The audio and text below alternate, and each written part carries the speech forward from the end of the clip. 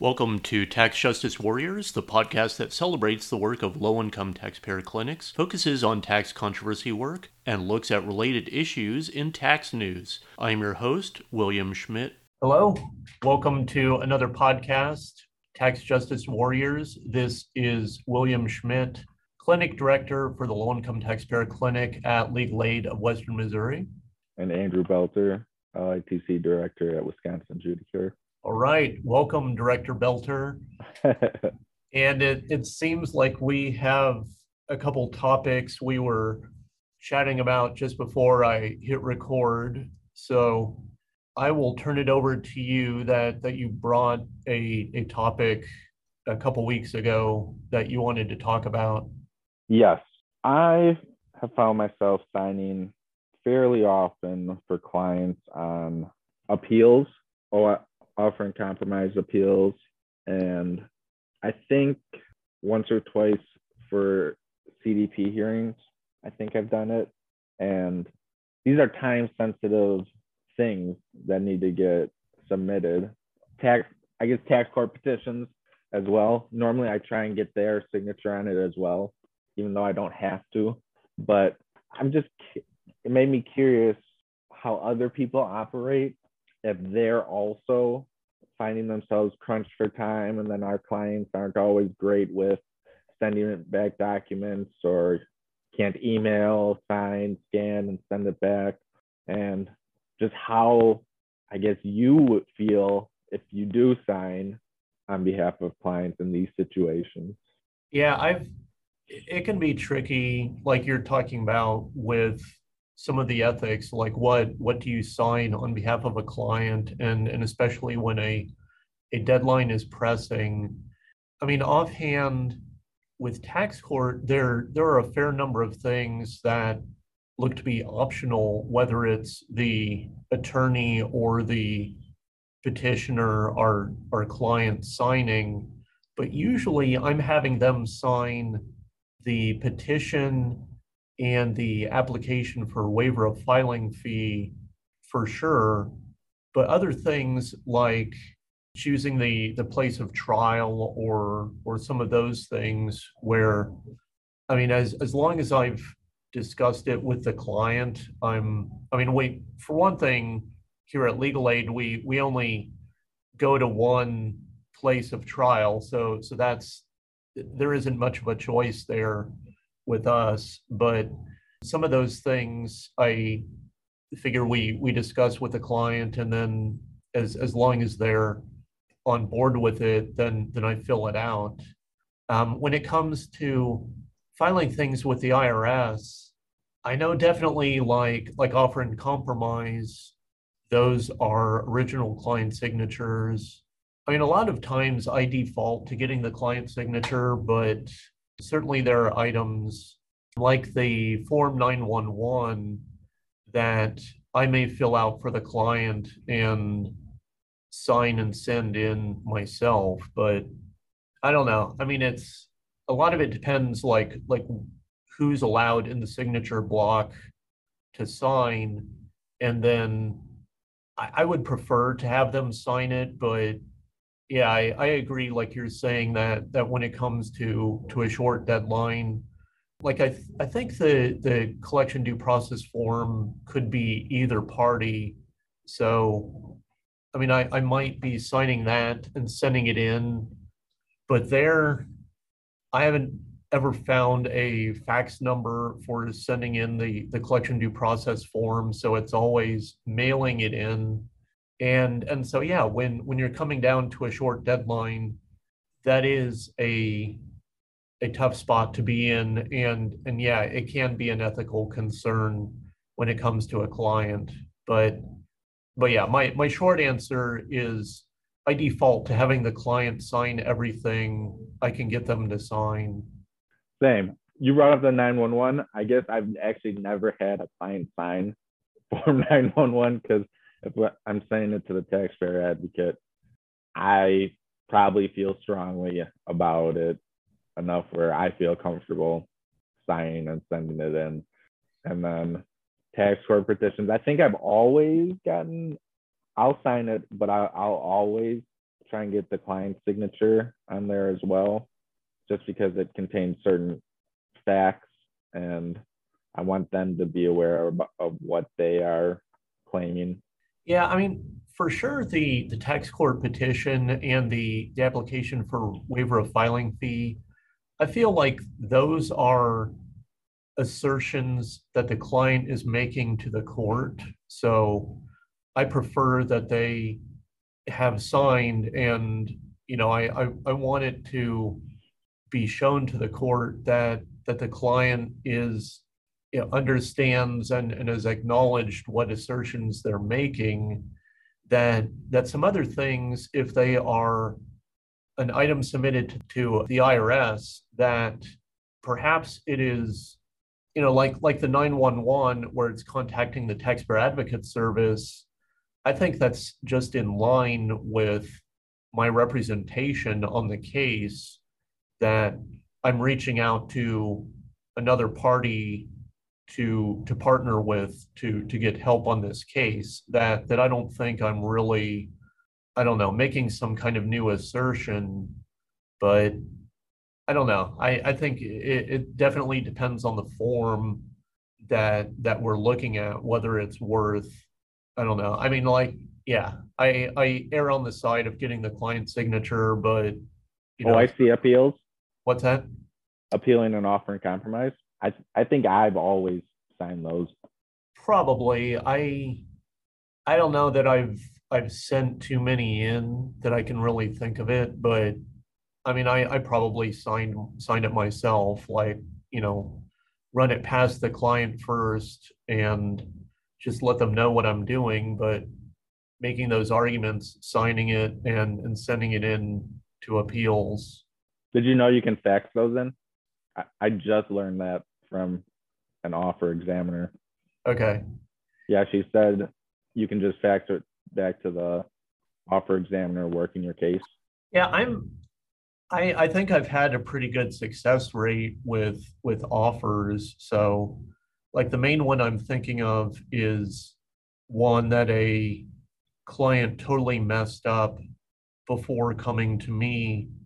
And then it was kind of a, what can you do to resurrect this offer or kind of save it?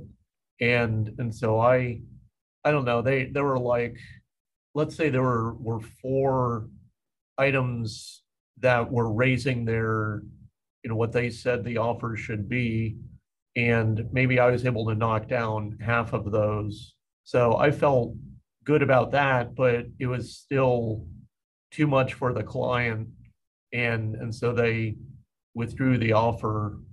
But I felt good about my efforts, but wasn't able to save their offer for them.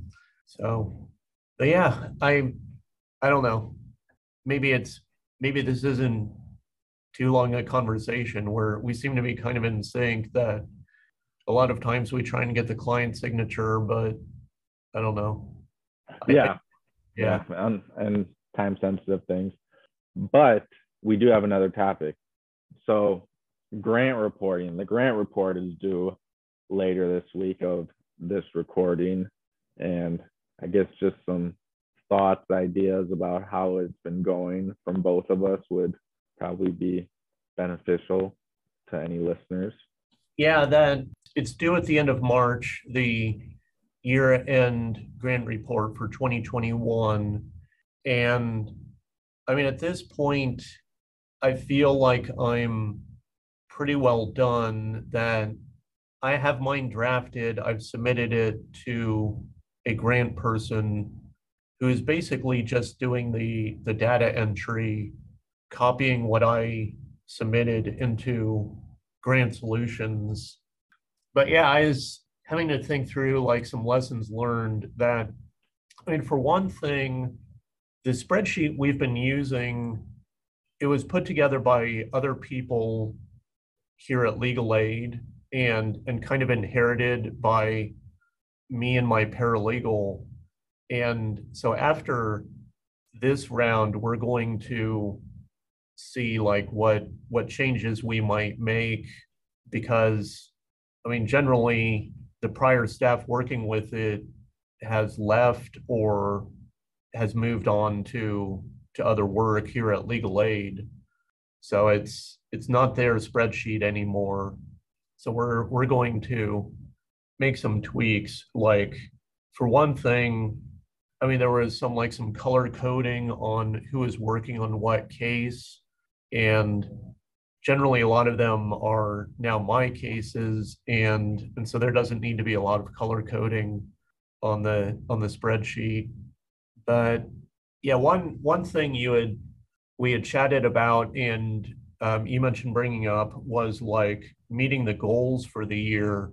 And so thing is that in 2020 at Legal Aid, we had this disaster hotline, and part of it that we were receiving phone calls regarding the economic impact payments or stimulus payments. And there was a news article about that, and then it went viral across the nation.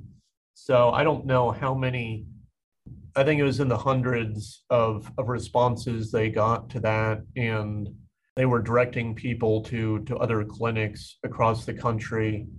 But the goals then, they had high numbers for 2020, and then they also set a high goal for consultations for 2021, but our consultations were about half of what they were because the numbers really dropped regarding the stimulus payments, and there was less going on with the stimulus payments in 2021. So that's one thing. And then the education goals, I'll admit our numbers were pretty low last year. We've talked about this a little bit on the podcast before, but like part of it with turnover and the pandemic, we just didn't do a lot of education and outreach last year. So those are some reasons why goals weren't met. Yeah, I trying to think through if I had any other insights this round, but I'll turn it over to you, Andrew.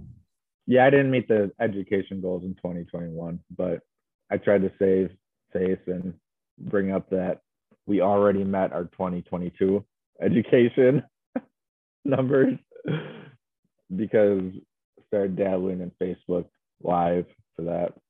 So I think that will save us from being criticized too much. Let the main office know, hey, we understand we dropped the ball, but here's what we're doing now to fix it. So moving forward, it should be fine. I think that's really all they really care about is, of course, they care about meeting the numbers, but if you don't meet your numbers, what happened and what are you going to do moving forward so it doesn't happen again? Yeah. And so I always throw in stuff like that where, or if you maybe consultations were short, then, but I reached more people through education or new cases, bring up the total amount of taxpayers served by the grant. That's one number. So I know in the past I've tried to save face by saying we might have fell short by our education numbers and attendees, but we still met our number for total taxpayers served by the grant because we went above and beyond in these areas. Because you never know what a year is going to bring. And I assume at the end of the day, that's what they care about is the number of taxpayers served by the grant. So I could be totally wrong, but a lot of my grant reporting, I guess, is saving face now that I think about it. So you're hinting at me to start doing some Facebook Live this year and do some education that way. So yeah, that's a thing that we've looked into, and I really need to get on board with that. I'll admit it. Yeah, and yeah, partnering with, I guess, other orgs. I don't really know. The education is a tricky one because we're already so busy doing casework that it's hard to do the education. Outreach is pretty simple. I think you just show up to places. Of course, be invited first. Anyone listening, like, don't just show up places and do random outreach. But I think outreach is easy. They also sound like they don't care that much about outreach because they don't ask about outreach events. What are your outreach goals? Yeah, I mean, I'm sure they care. But that's doesn't sound as scrutinized as the education goal. Yeah, yeah. Yeah, I'm still picturing you picking random places that you're setting up on a Saturday morning to do outreach. In the mall, Yeah, outside grocery stores. yeah. Have you heard of the our tax clinic at Wisconsin Judicare? Yeah, yeah. That'll go over well. But I think one thing that kind of boggles my mind is we all use spreadsheets. There's not been, I know Legal Server has an LITC tab, but I don't find it that beneficial. And I find it a little more time consuming than just keeping track of things on spreadsheets. How has no one come up with a master spreadsheet for clinics to use or something like that where it auto populates for everything? Well, here we're looking at like upgrading our case management software, and in that there is a tab for LITC cases, which I mean I would love to have that in place before the next grant report. But I mean, again, I'm thinking it's all a matter of you have to keep up on doing that data entry. I mean, I don't know. I don't know if there is a perfect tool out there, but I mean, I do highly recommend it that you have some kind of software that can total everything up for you, whether that's a spreadsheet or your case management software. If you can run a report and then it lists like, okay, these are all of your issues, these are all of your new cases, that kind of thing. I mean, I don't know. I think no matter what, a person can get the perfect spreadsheet, but I mean, we still have to do the work of putting in the data and keeping it up. I mean, that was a thing that talking over with my paralegal that we're going to try and implement some new procedures for closing cases that we keep the data entry going at that point, because I mean it's a pain trying to get caught up right before the grant report that, oh, my data entry has slipped for the last 6 or whatever months, and I need to get caught up. I When mean, I was in person, I had a pretty sweet setup, I thought, where I would I had an LITC closing guide or memo, whatever you want to call it, that had all the issues worked. It was a 2-page front and back. It had all the grant reporting questions, issues, where it was worked, and I would fill that out anytime I closed the case and keep a paper file of all of those for the year. And then it was just a simple matter of counting things up. But now that I work remotely, I don't have the ability to print all these out and do it. And it's a little cumbersome to do it online and not as easy to review. So, but if I was in person in an office, I would definitely still be using my LITC closing memo. yeah, there was a form that I had developed at Kansas Legal Services, and then I showed it to my paralegal and she was saying, yeah, let's get that, something like that implemented here. So I don't know. Still tinkering with things, but I do have a pretty sweet issues, LITC issues spreadsheet where I select the issue from a drop down menu. Like I type the name, I select the issue from the drop down menu, and I have 4 columns because I figure if a client has more than 4 issues, too bad. I'm not counting that extra 1 or 2. Sorry, LITC grant people. But So I select it from the drop down menu, and then it auto counts it in the right. I have like the 20 whatever many issues, and then it auto counts it on the right. So I'm pretty proud of that one. I don't remember how I set that up. I could probably send it to you, Bill, if you want it. Yeah, I mean the one we have here is kind of sophisticated of like entering things on the different tabs, and then we have a summary tab that pulls together quite a bit of it. So yeah, I mean it's a good tip for any clinic to have someone who is very good at Excel or or something like that where they can put together those formulas to draw that together.